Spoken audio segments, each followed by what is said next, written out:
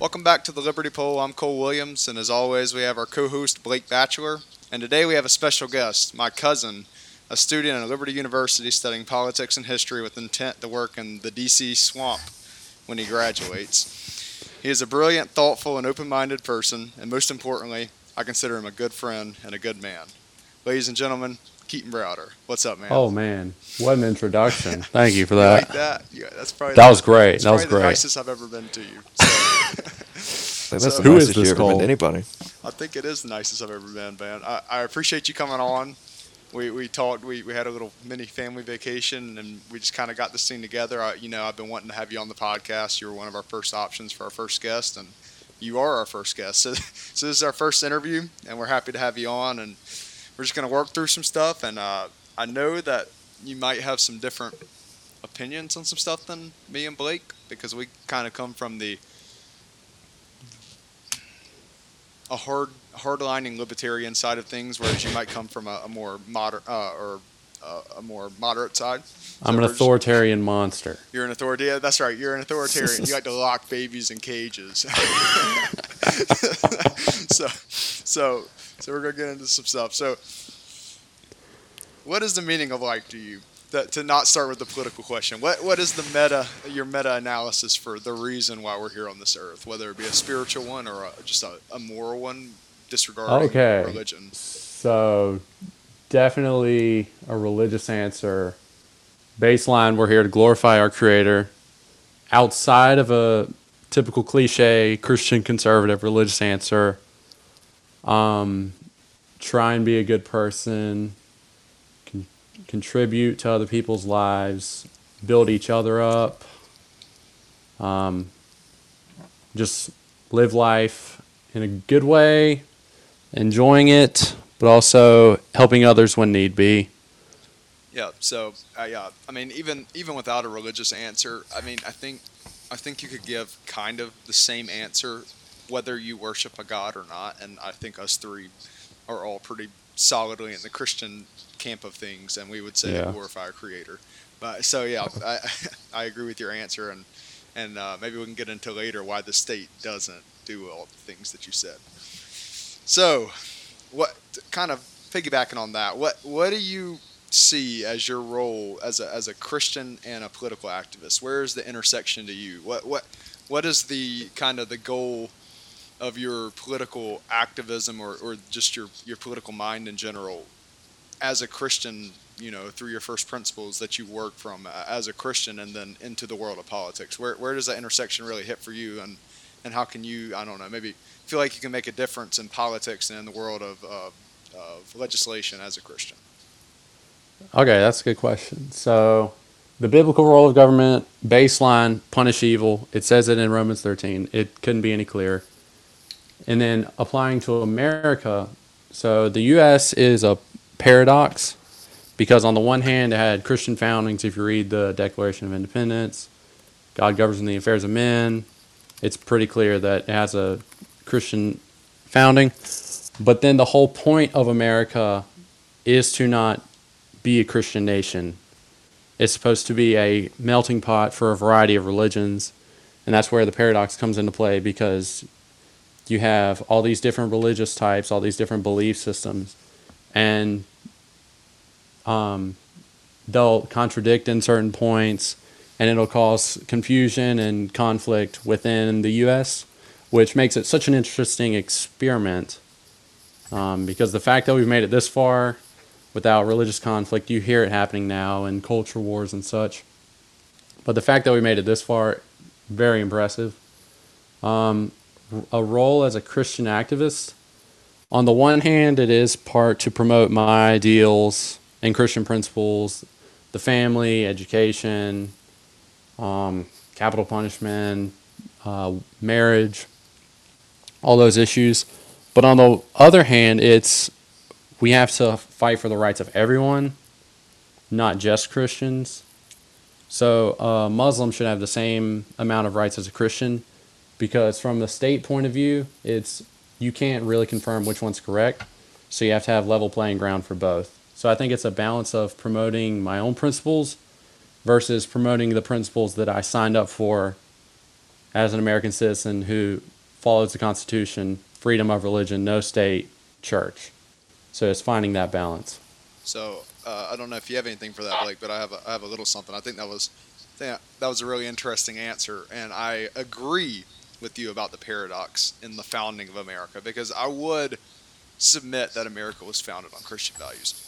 And I would say, kind of to answer that paradox, I think America was founded on the values of Christ, where Christ was this accepting figure, and he didn't use force to shove anything down anybody else's throat. He lived by example.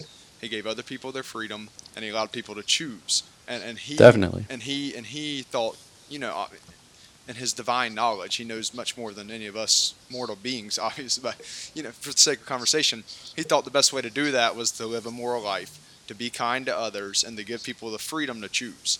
And I think that maybe to settle or to solve your paradox that you posed, which is a very good point, is that we were founded on those Christian principles, that we want to set up some sort of state that allows us to worship this Christ, this God, but we want to allow others to worship their Christ or their God, the equivalency in another religion, or to be a-religious. Do you got anything to add on that, Blake? Well, no, I agree with what you both said. I mean, I even think John Adams and some of the other founders wrote about that, if not explicitly, implicitly, that the only way this new experiment of self-government would work is if the people were led by some type of Christian morality in their lives. Yeah, and I think that, I don't mean to talk over Keaton in his interview, but I think that the more we pull at the social threads that bind us together as a society, the less of an opportunity we will have to capably self-govern ourselves. And when we do pull at the social thread of our society, I think that invites state power to coerce us and to rule our lives and our everyday mundane activities. I don't know. You got anything else to add to that one, Keaton? I think that you kind of summed it up well, and I like the way that you answered the question. So what you just said, so you were kind of discussing when religion is gone, that creates a vacuum, and government is more than happy to fill that vacuum. Yep. I concur. Just, That's a very just good adding point. on to that, definitely. It's the workings of the free market and the marketplace of ideals. When the ideals of individualism and a worship of a higher being comes out of vogue, state dependence comes in vogue, and I think we're seeing that a lot today. So, kind of more to modern political questions, and just to preface, you identify as a Republican. Yes. You don't.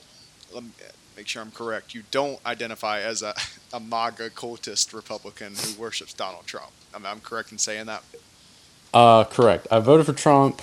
I supported him up until the election, obviously, and then after that, it was just, did I let that slide? This slide, and then a couple things, election lies, the big lie, and then January 6th, and I thought, maybe I was a little too deep into it. But Trump just has that appeal because there are people that will just religiously follow him, and he's very charismatic, and he'll draw that out of you. He's very charismatic, but he's not well spoken, to be honest with you. He's not a great orator. He repeats himself 3 to 4 times in a sentence. So basically, just to preface that, where you kind of stand for the audience. Yeah. What do you feel like? Or I'm sorry, what were you saying? I was gonna say, yeah. So, Trump supporter, not too out there, but I was pretty supportive of him in the election. But hereafter, I thought, maybe a little too deep into it for my support, but definitely not part of the religious cult of personality around him. Oh yeah. So to my question, what do you believe the state of the post-Trump Republican Party is? After the Trump loss and the January 6th riots, what do you believe the state of the party is? And if you believe that it's traveling in a downward trajectory, what do you see as the proper course to reverse this trajectory to kind of become as they were in earlier generations, much before the last 30 years, the party that really did champion, small government and free markets. So what kind of two questions wrapped in one that kind of follow on with each other? All right, so the state of the party, it's still trying to work everything out, but it's a little chaotic at the moment. Someone sent me a text a while back asking me about my opinion because it was an article saying at Liberty University, pro-Trump versus anti-Trump conservatives will be a battleground for future elections, and they asked for my thoughts. And the article phrased it, and that's how people view it now: is if you're against Trump, then are you really Republican or conservative? No, that's just one person who is great at polarizing, making you pick a side either for or against. So I think it's trying to bind together pro-Trump versus anti-Trump in order to win the midterms, ultimately have a good candidate in 2024, and get back the majority that we lost insanely quickly. So I think it's in a identity crisis right now, and it needs to resolve that. Yeah, so I would agree with you there. So kind of as a follow-on question, what can the Republican Party, or I'm sorry, who can the Republican Party elect in 2024 that you see would be a knockout candidate to bring the free market back into vogue and to bring small government, legit small government, not the small government that Donald Trump posed to champion, which he did not, as we all know, but the small government that Republicans say they support. What candidate do you see that maybe could bring the party back to its former glory and really champion that for the American people? Well, that's kind of wishful thinking. You won't win the Republican primary if you're, or excuse me, you won't win the general election if you're small government, limited government, core key principles without Trump. So the biggest part about 2024 for a Republican candidate is they have to win. Plain out and simple. That's how every election is. You have to be able to win. That's the whole goal. It's not to discuss the problems and issues. It's to win. So I don't see a Republican that is outwardly limited government, libertarian in style per se. But I see a few winner candidates, which that's the whole point, is to win. I see Ron DeSantis, who has favorability, and I'm not necessarily endorsing any candidate yet. I got to wait until they campaign on certain issues. But I see Ron DeSantis, very high popularity among Republicans. I see Nikki Haley, who would also be a winner, I feel like. So it's all about electability.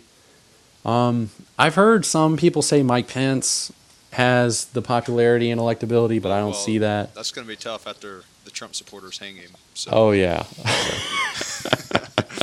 and Blake can discuss that. Yeah, and so I don't really see Mike Pence, but that's another name that is drawn out and mentioned a lot, so I had to throw that one out there. But I'd probably say Nikki Haley or Ron DeSantis, only because they'd be not guaranteed winners, but they have a lot of momentum going for them heading into 2024. Are they super limited government?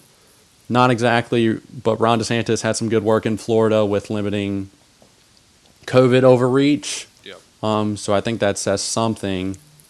And he's ex-military. He's been in Congress. He's had a lot of experience in all kinds of government.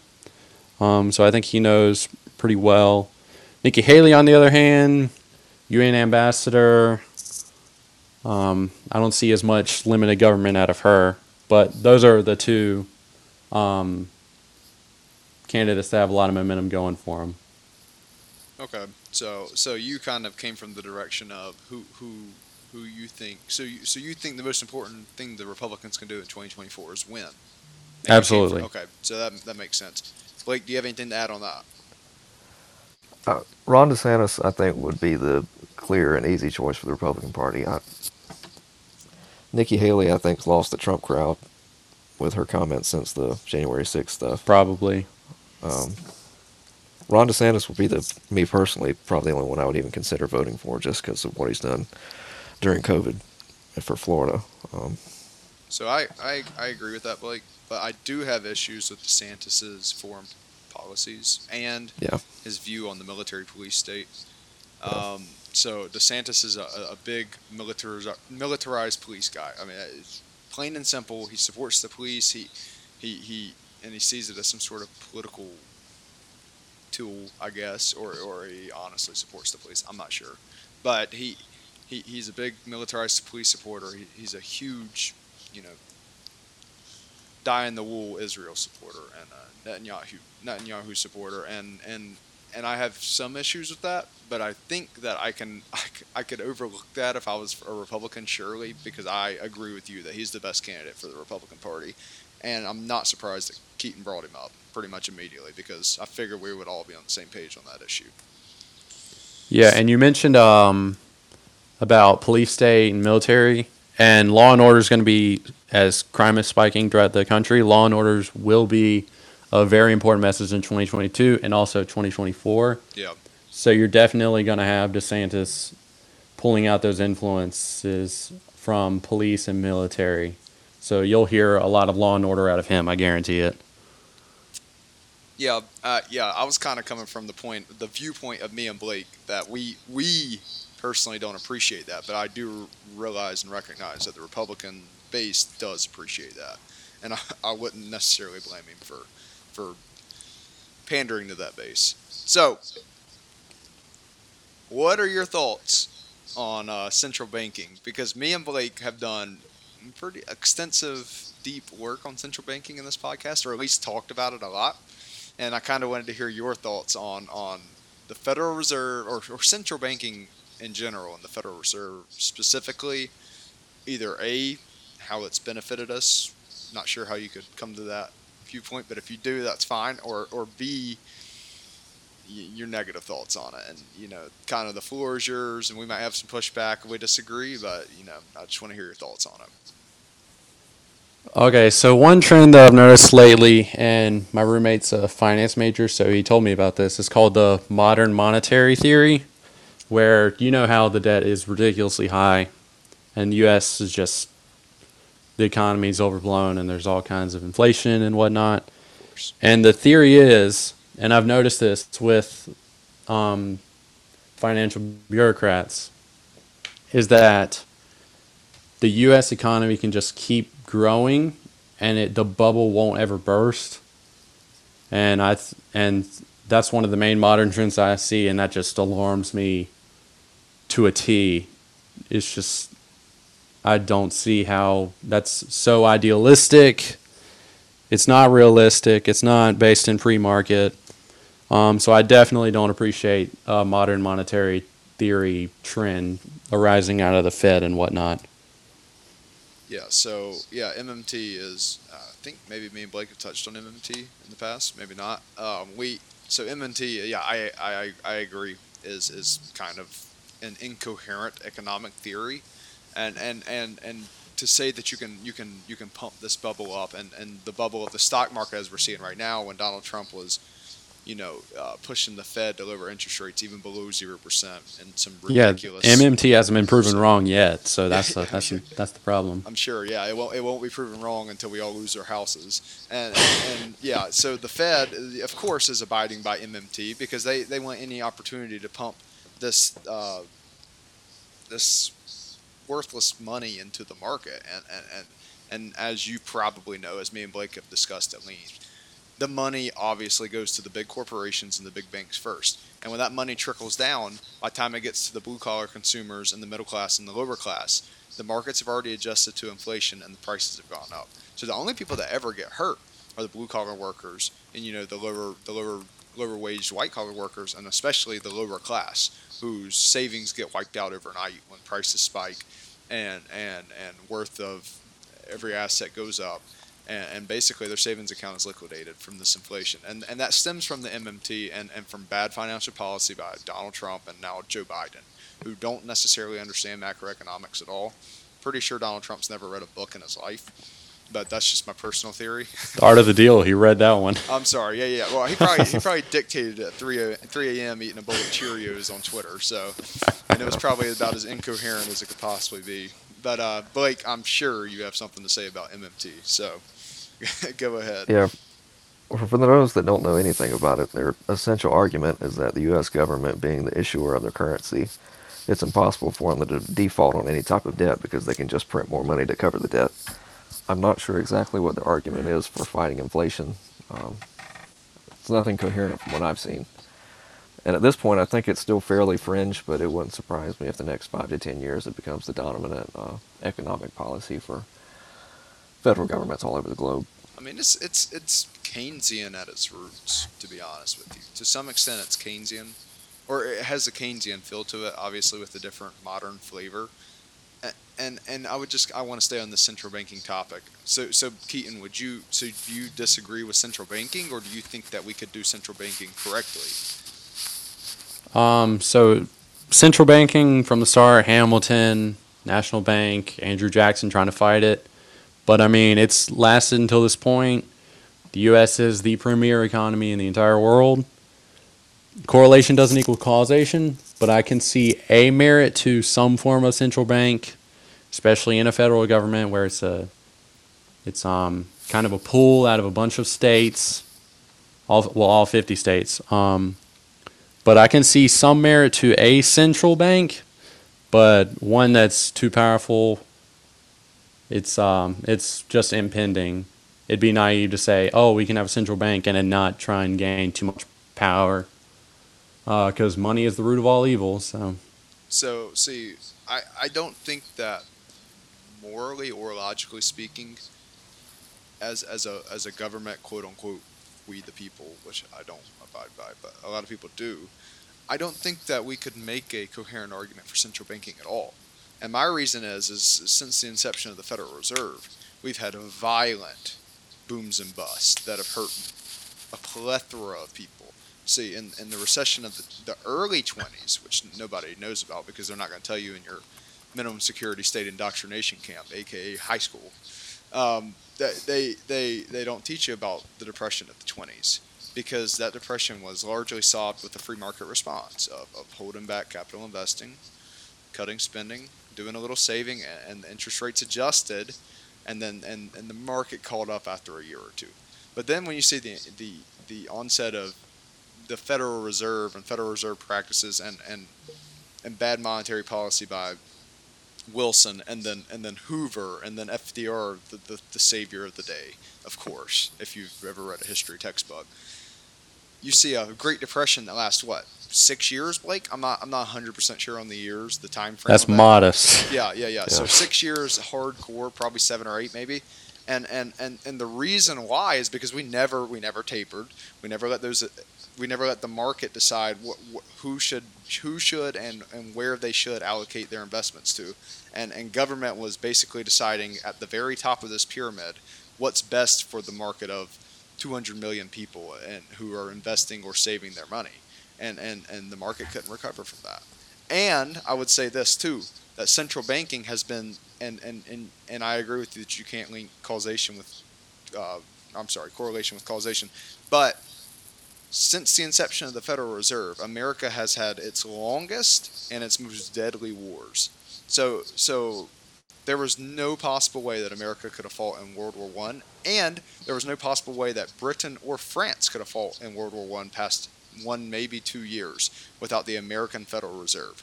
And the Federal Reserve has made that possible for huge government programs to go on. And we've pumped this bubble up, and we've really made a beast that our grandchildren will have to deal with down the road when we start defaulting on these interest rates and these swaps, and people start pulling their money from our markets. And you're going to see the dollar collapse. So buy Bitcoin, kids, and buy gold.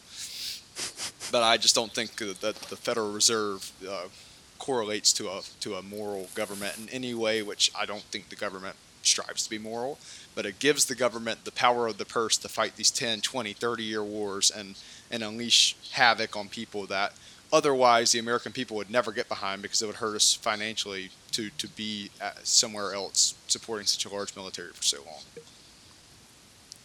And I like that you mentioned the world wars, because I mean, you talk about what actually got the U.S. out of the Great Depression, it's World War II, plain and simple. Well, I would disagree with that to some extent. Really? But yeah, I would. And we don't have to get into that, I guess. But the reason why I would is because destruction never brings about production. What I see that brought America out of the depression. So I see World War II as another bubble kind of nested into the Great Depression bubble that we had built up from the New Deal and all the programs that FDR had instituted. And the largest federal program of all was World War II. And when World War II ended, we kind of saw, troops coming home and looking for jobs. We had destroyed a lot of production and a lot of capital, and we really had nothing to show for it. I mean, I'm not saying that World War II wasn't a just war and we needed to fight it. I just would disagree that our involvement in World War II brought us out of the recession. I think that the free market proclivity of Truman and Eisenhower and presidents after that kind of taking their hands off the scales and letting the free market respond really largely brought us out of that recessive times and back into a kind of a powerhouse of an economy. And the only reason why I say that is because, like, you just come back to the principle of destruction cannot bring production. And my view of a healthy economy is capital investments produce things that consumers buy. And I just don't think that war does that in any case. Well, do you have anything to respond to that first, Keaton? And maybe I didn't give a coherent reason why. It would probably take a little bit longer for me to respond. To expand on my view of that. But if you have anything to push back on that, or Blake might have something to add, I'm not sure. Okay, so yeah, you mentioned the free market, and there I can see where you're coming from. Definitely, where the economy was starting to recover slightly slower, but that's because you talk about a transformation of an economy. The 30s was just we came out of a new country at that point. Yeah. But you're definitely right about there was some free market recovery happening. I just see with the amount of new supply that was coming out of World War II, I think there's a middle ground on that. I can see that. So maybe there is. I just hold to the theory that a war will not bring about production, because even when producing, that production's being destroyed, and it's not exchanging with other production and capital assets on the market. So the government's using this asset to destroy another asset, and there's no exchanging of goods there. There's no net positives. There's no net production coming, from the market at that point. It's just goods are being produced. So to me, World War II, like I said, I would argue that World War II was a just war. But World War II was essentially a federal jobs program, just like any of the projects of the New Deal. And it just created a larger bubble. I think Truman and Eisenhower kind of settled us down by taking their fingers off the scales. Truman actually had pretty good economics. I'm not sure about his foreign policy, but he had good economics, and Eisenhower did as well. Blake, do you have anything to add to that? Yeah, the World War II wartime production, it did inflate the GDP by the nature of how the GDP is calculated. But like you said, the production that was being done wasn't being used to produce further capital. It was just being sent off to be destroyed. So that's not helping. Yeah, or destroy other things. So that's not helping any type of sound economy. Yeah, but I can see your view, Keaton. I understand it because we did kind of come into an economic recovery after World War II. But I would say that the reason why is because we tapered off of that bubble and we kind of allowed the free market to work. Now obviously I'm not just going to leave you red-handed and not give you a chance to, if you want to push back on it, or if you're good there and we can move on to some other stuff, it's up to you. I think it's good, but just a clarification. So there was that free market recovery, and I was thinking while you were talking was that it could be the illusion of another bubble that's just being pushed back, because that's economics nowadays. Just we're just pushing back more money. Yeah. So I guess there could be an illusion there where it's that World War II money that's coming in was just a bubble pushing back money toward the future that we'd have to pay off. Yeah. And especially more for other countries, because they're purchasing stuff that's just going to be destroyed. Yeah. That's not necessarily the Americans' faults, but they're the ones that were deeper in the war than we are. We were toward the beginning only, because our fight with Japan later. But yeah, there was that capital being destroyed. I just don't see it as much being on the American side, since we were more the arsenal for democracy and whatnot. But I think there is some merit to the free market recovery argument over World War II. Yeah, so the only thing that I would push back, or I would ask you this. Okay, so in theory, we did not have World War II. In theory, Nazi Germany exists, Imperial Japan exists, but they don't try to conquer any land. They stay put, and and we don't, obviously we don't know about the Holocaust. So in theory, would the American people be better off trading with Nazi Germany and Imperial Japan to get, obviously, the Japanese saying is, the Japanese people are like everyone else, but more so. And they make, obviously, great products. They have great innovations in Japan. Sorry, I can't talk. And they have many things to offer our market, as they do today. And you can't even say enough for German engineering. So do you think that it would have been better for our market to trade beneficially for both sides with the German and Japanese people as opposed to go to war with them? I think that's kind of the question I'm posing. I would say I think it's better to go to war because it was a just war, and they were conquering our allies. No. Okay, so my question, my thing is, they don't go to war at all. My thing is they stay put. We have no reason to fight a just war with them. It's kind of my question. So the Axis powers don't aggress in Europe and Pacific Correct, islands, respectively. Correct. So they don't do evils to others. They not even, the label or the stigmatization of the Axis powers. They're just Nazi Germany and Imperial Japan who do no evil. It would have been better, in my opinion, if we'd have spent 6 years trading with those countries as opposed to fighting them for the economy. Would you agree with that? Okay, I like this hypothetical. In the case that the Axis powers don't try to start a war. Yep. Oh no, we're trading with an enemy. We do that all the time now with China. Or now, okay. So what What's I'm saying is new? not even just disregard that they're an enemy nation. Just they're a friendly nation with us, and we trade with them. Would it be better for the market as opposed to going to war? Would it be better for the American economy? Well, we have to have a reason to go to war if we're gonna go to war. So if there's not an extremely valid reason to fight them, then trading with an enemy, we do that nowadays. I don't see. Okay. Yeah, I understand what you're saying. I don't think you're getting what I'm asking, so we might as well move on because I'm apparently not addressing it clear. Okay, I'm going to try it one more time, and this is very likely my fault, mind you, because I'm probably not addressing the question how I mean. Just like economically speaking, would it be better for us to fight a war or just remain peaceful and trade with nations? I guess that's a better way to ask it. Trade, I would say. Okay, so Because- that's kind of your view, is you're not the type of Republican that believes war is extremely beneficial to the state at all times.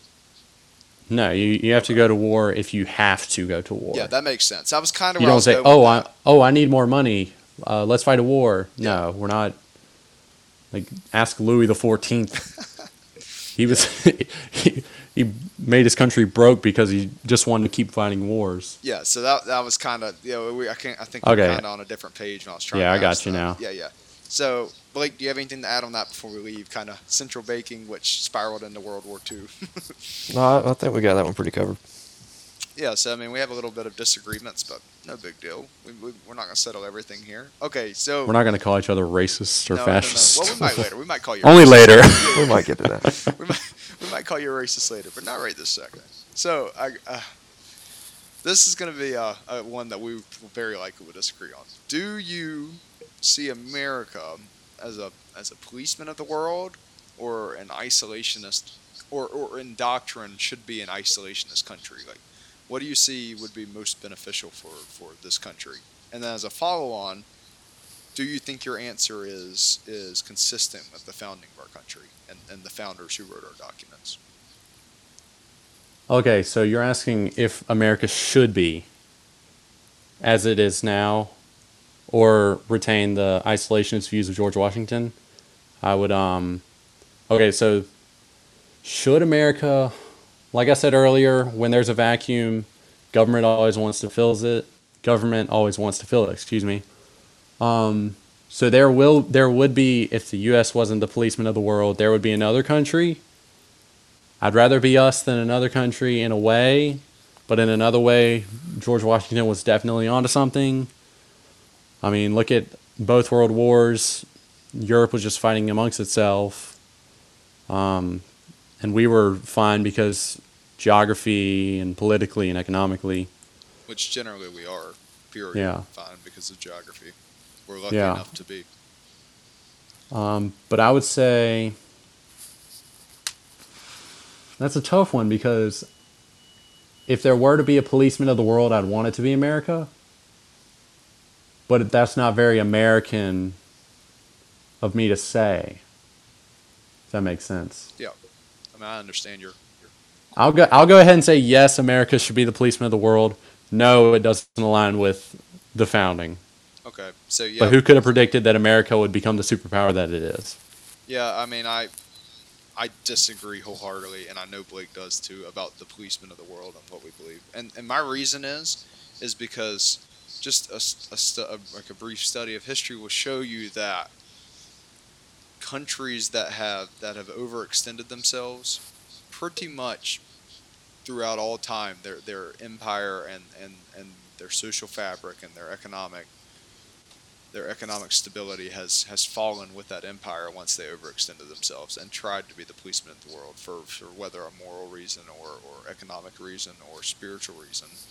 And I think with Rome, the Huns, the Assyrians, the Persians, Alexander's Greeks, which obviously Alexander died, it split off into multiple empires, and then obviously the main example is the Roman Empire and the British Empire.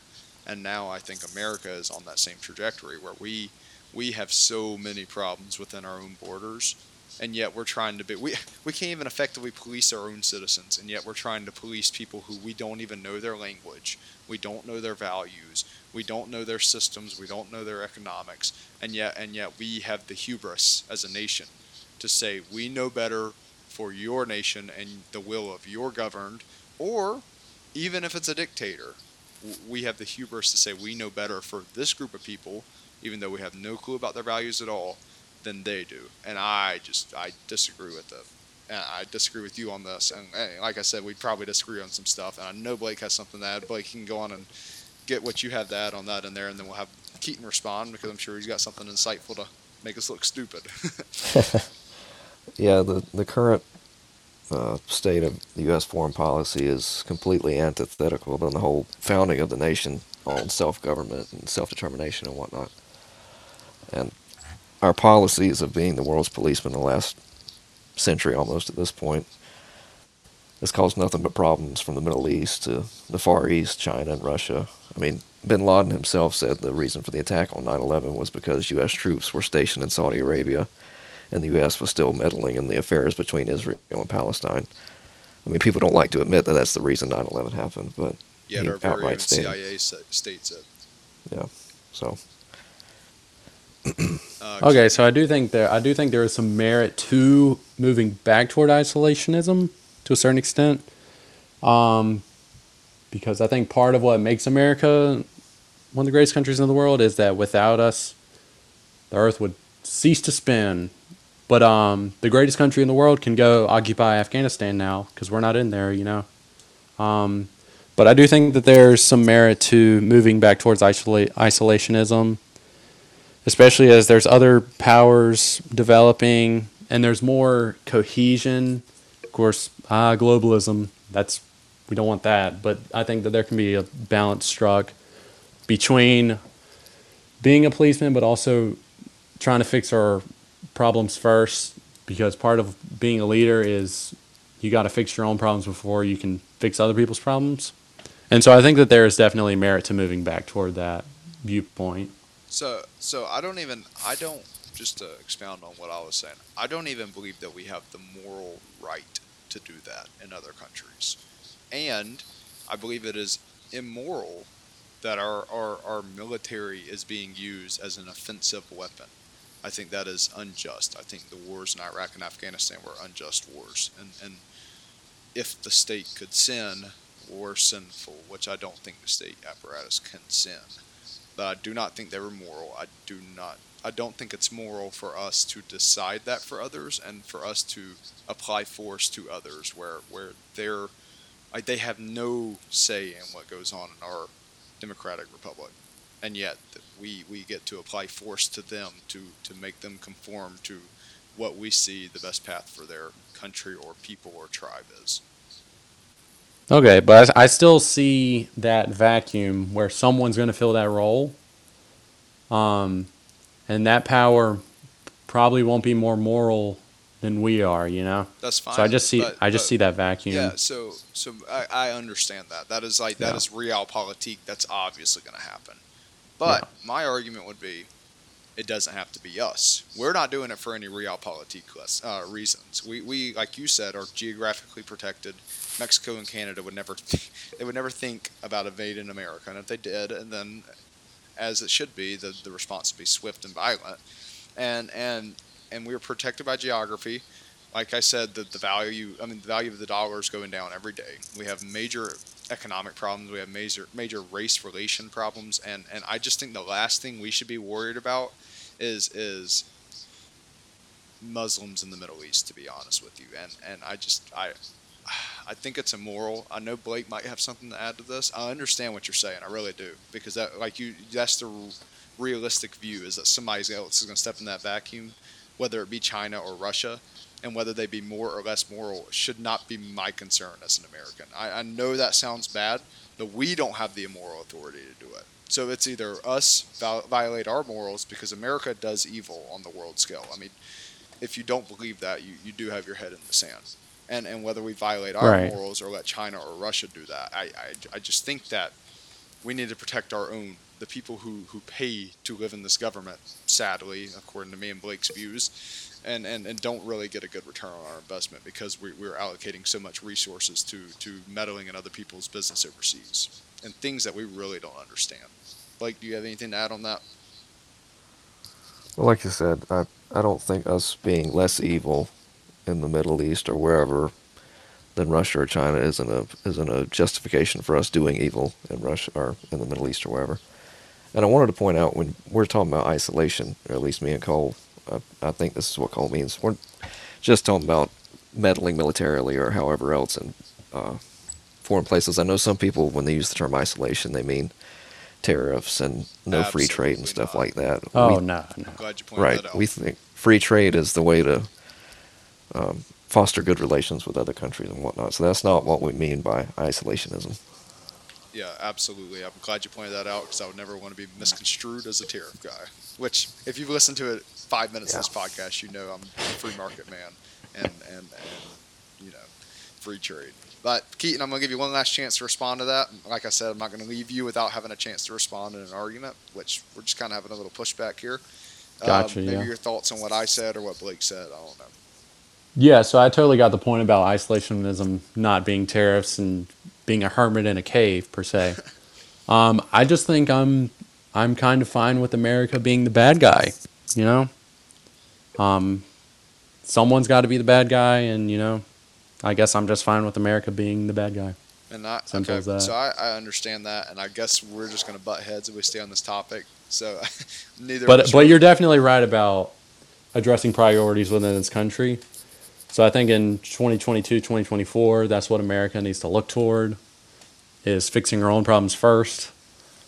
But to be modern America is to meddle in all kinds of places. Sometimes it's somewhat justifiable, but other times, yeah, it does get pretty ugly. But I just can't, I don't think that logically you could tell me a place that we've been that was morally justified, where we've had military action in the last 70 years. Well, I'm not even talking necessarily in terms of war per se, although that is part of it. But someone's got to be that power that goes in. It's just up to the individual whether they want it to be America or not. And so I'm just fine with America being the jerk, I guess, simply put. So I guess I kind of want to stay on this a little bit, because this is an important topic on the podcast, and I'm glad that we have an opposing view a little bit, because it's kind of an echo chamber in here a little bit.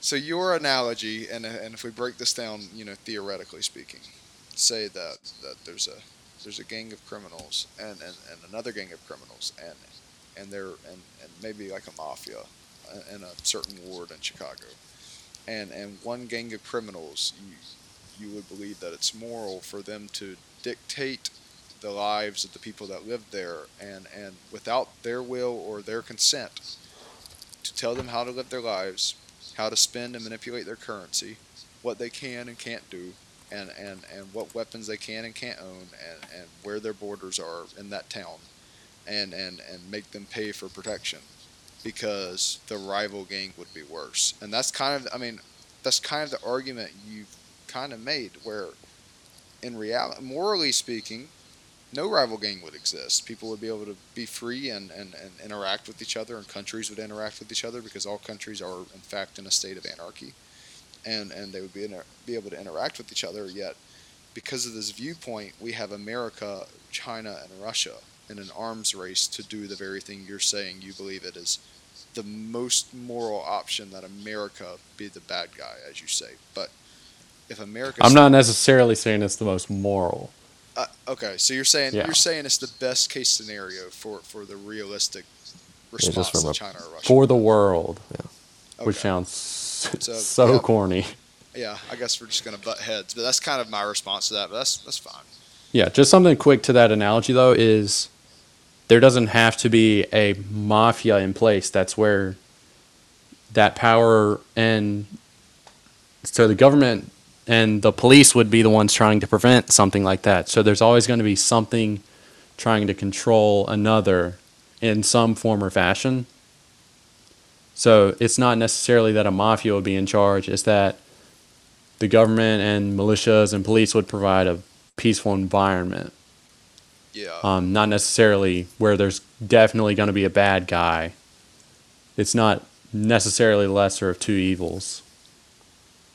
Yeah, I guess it's a decent analogy. That makes sense. I understand what you're saying about the police officer, but I guess I would just disagree. That's a whole other thing about Yeah, cops with I don't- y'all. I don't really want to get hung up on it, to be honest with you. I understand what you're saying, and we're kind of just butting heads at this point. And that's just where your viewpoint on life comes from, to be honest. Yeah, I understand. Yeah. So Yes. kind of moving on to some other questions, kind of pick your brain a little bit.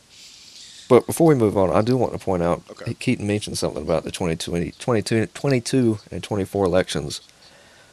A talking point for Republicans is going to be focusing on the interior in America. And I think that is the one, maybe the only positive outcome of the Trump administration, is making it cool among Republicans to be less of a foreign interventionist, Yeah. especially after the Bush administration. I completely agree. Yeah, it's Yeah, much more definitely. in vogue to not invade other countries right now on both sides. But so is that it, Blake? I'm Yeah, glad you yes. added that. That was important. And a quick add that you see some of the things that people are campaigning on, it's been peace deals. Yeah, that's a good point. So that's a positive direction that our country's going. So There's a little bit of light at the end of that Yeah, tunnel. there is- just there a is- spark. there's room to rejoice a little bit after you turn off Fox News and I'm gonna shoot yourself in the head every night. So, what are your thoughts? This is kind of just a funny question that will probably tick me and Blake off a little bit with your answer. But what are your thoughts on libertarianism in general and anarcho-capitalism specifically? Because me and Blake do kind of identify as anarcho-capitalists, which is kind of a cheesy term, but I would say that I lean that way, and I'm sure Blake does too. We're definitely libertarians. So the Libertarian Party kind of serves as that. You get a yes, no, or other. No. They're the I'm other sorry. box? Not Libertarian Party. Libertarianism. We don't identify Libertarianism. with the LP. Okay. Sorry. Yeah. So, yeah, that party is definitely the other box where it's just a bunch of people. It's not really a party. Yeah, that party's ridiculous. Libertarianism as a belief system, I think it's good. With every belief system, it has its pros and cons, definitely. But not everyone is a strong, intelligent 20-year-old that can wield a gun. There are grandmas and poor people, and an anarcho-capitalist state. It's like the jungle, but modern. I just don't see it as not immoral, but just not extremely civil, if that makes sense. So yeah, I understand what you're saying, but I don't agree, and I know Blake doesn't either. So under an anarcho-capitalist society, or like a stateless society, or a decentralized society, like down to a county or maybe even a small state, um, we're not advocating for no police system, no civil civil operating systems, no judges, no juries. We're not advocating for that. We're not advocating for no property rights, no natural rights in general. What we're advocating for is the free market taking over or stepping into that area that would be left by a stateless society, that vacuum that we kind of talked about. And as we all three probably agree on, the free market controls and runs things at a much more efficient pace than the federal or state government. And the obvious reason is the free market has competitors, and the federal and state government does not have competitors, and they can come to your house, throw you in a cage, or shoot you in the head. So they have no incentive to give you a good product for a cheap price, whereas the free market does.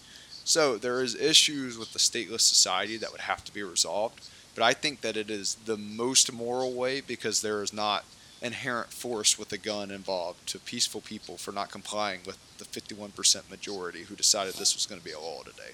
And that's kind of like the kindergarten view of anarcho-capitalism, or like libertarianism, stateless society. And I know Blake has more to add, and I'm sure you're going to have some questions on this, or some pushback. So feel free to give that to us after Blake gets in his piece about it. Yeah, I know it's a common thought that anytime somebody mentions a stateless society, is it's going to be the wild, wild west. Everybody's fending for themselves. As I first thought. Right. Well, it's a natural thing to think. Yeah. But like you said, it's basically just the belief that nobody should be forced to do anything, or force shouldn't be initiated against anyone to do something they didn't want to do initially. And like you talked about, that the free market will be able to provide for anything anybody needs better than any type of monopoly, which is what most free market people do believe, is that a monopoly is bad and the free market will be able to provide better. Yeah. But in the current system we have, the federal government, the police system, everything else is a monopoly that, like you said, has no competition, has no incentive to improve, no incentive to check itself in any way, which is why people like myself and Cole would say that a free market solution to that would be better in every way. Yeah, and me and Blake will immediately grant to you that there's major issues with an anarcho-capitalist society. But, because I know you're going to bring up some, before you get into it, I would also say that there are some major issues with the largest state in the world right now who plunders us with taxes and plunders us with programs, and we really don't get a great return on our investment. So, I know you have some questions, some thoughts, some pushbacks, Keaton. Let us hear them.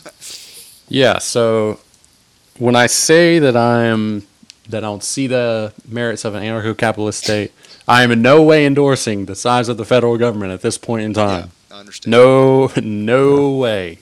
That is too overblown. But there has to be some governing authority. You mentioned smaller state localities. I can see merits of that. I think as a United States, we are united. We are a single country.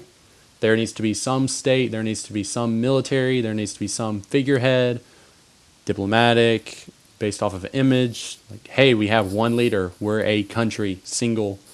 So I think there needs to be a state out there to preserve us as a country. But I'm definitely for increasing state rights and giving power back to states. Another problem I have with anarcho-capitalism, I'm getting the gist that it's pretty idealistic. I don't see a way that it can be implemented. One of the main problems of anarcho-capitalism is it's a little idealistic in implementation. You can study an ideology all day long, but if it's not implementable, then I don't see a lot of merit to it. Like we discussed earlier with elections, the whole goal is to win. With anarcho-capitalism, I don't see it winning as an idea. I just don't see it as implemented in society, in short. Yeah. So I understand your inhibitions, and by the way, guys, we had to pause the episode, so he kind of just jumped back on his argument again because we had a little bit of Wi-Fi issues. I understand your argument. I just think that the reason why you say that is because you have the inability to look back on history and see that it has worked or not. And I would say that every state in America was founded in a state of anarchy, where the states were in anarchy with each other and decided to form a union that they can leave at their own will, because they did join that union at their own will. And I just think that there is a way for anarchism to work if people remain peaceful and the free market took care of things that the government takes care of now, and in my opinion, very inefficiently. Blake, do you have anything to add on that? Yeah, this a defense of anarchy is going to take longer than we've got here. Yeah, I agree. Yeah, even I agree with that too. Yeah. Yeah, so me Yeah, and Blake probably have long-winded it, explanations that it's certain understandable your questions about it or yeah. So drawbacks. yeah, I understand. And here's the deal: we're gonna have to wrap this up because it's getting to our hour episode length. But this has been, I think I speak for Blake, awesome. One of my favorite, if not my favorite episodes we've done. I'm super glad we had you on, and we had you on first. You have some interesting viewpoints that we may agree with or not agree with. I wish we had a little bit more time, and we definitely want to have you back on the podcast at some point. Oh, I definitely want to come back. And I think that maybe we can have a me and Blake kind of talk with you and Hunter about anarcho-capitalism and the pros and cons for an episode. I think people would find that interesting. I surely would, and I would. I would be up for that. Like I said, definitely want to have you on. This has been awesome, man. If you had any closing remarks to give the people before we kind of wrap this thing up, and maybe something you want to say, maybe a plug-in for some writing that you do for some websites, you go ahead and do it now. And just any closing remarks at all that you want to make. There's a great country we live in. I hope it lasts. That's all I got to say, really, because there's starting to be a few cracks in the wall. I just pray that it stays together as long as possible, but reasonably as possible. Yeah. I see some dangerous trends, but we've overcome a lot as a nation. I don't know how we're still here, but we are. And conversations like these contribute to a better America, frankly. We agree. That's why we're glad you had knowing that you were coming into the libertarian den. You knew that, and you came on anyway, which I told you we weren't going to attack you or, we're not like that. Anybody who's willing to come on our podcast is not going to get attacked, period. But, especially, like I said, I consider you a friend and my cousin, smart guy. You have some interesting ideas, some stuff me and Blake don't agree with, some stuff that we do. And we want to do it again for sure. This was fun. This was, probably my favorite podcast so far. Blake, do you have any closing remarks about the episode, this week, this month, this year, anything before we sign off until next week? No, this has been a lot of fun. Real exciting to have our first guest. Keaton's nice to meet. Obviously a bright guy, and hopefully we'll have him back at some point. Yeah, I hope it's kind of soon. Like I said, I really want to carry on this anarcho-capitalism debate for an episode because I didn't even get to all my questions. Unfortunately, we're having Wi-Fi issues. We're going to have that fixed here in the next week at a different location because I'm kind of hosting on my computer right now at a different location that doesn't have great Wi-Fi. So we're going to be able to go longer and more in depth, which we wanted to get into tonight. But I think we pulled some threads. Maybe, got into Keaton's psyche a little bit and his viewpoint on some things and challenged it. He challenged us. I thought it was a great conversation. I'm just going to leave you guys with this, as I always do. Love your neighbor, love your family, spend time with them. You never know when it's your last. And be grateful for everything, God has given you. And be grateful, we say some negative things about this country, but this country is a good place to be born. Like we are very fortunate to be born here, and it is very important, like Keaton said, to have these conversations so we can protect this country with ideals that have been through the ringer, not ideals that are protected on a college campus by an elite few that are not allowed to be challenged. Ideals that have been discussed and have been rigorously defended and rigorously attacked, and that's very important. And like I said, once again, I'm glad to have you on, Keaton. Happy to be here. I really want to have this anarcho-capitalism debate later. I'm kind of excited already for it. But yep, I'm just gonna leave you guys with that. Love your neighbor, love your family, take care of yourself, and as always, fight for freedom, but do it peacefully and do it with responsibility, because we do have that responsibility to our kids and our grandkids. So with that, I guess I'll see you guys next week, and I appreciate it, and have a good one. We keep on waiting on the world to change.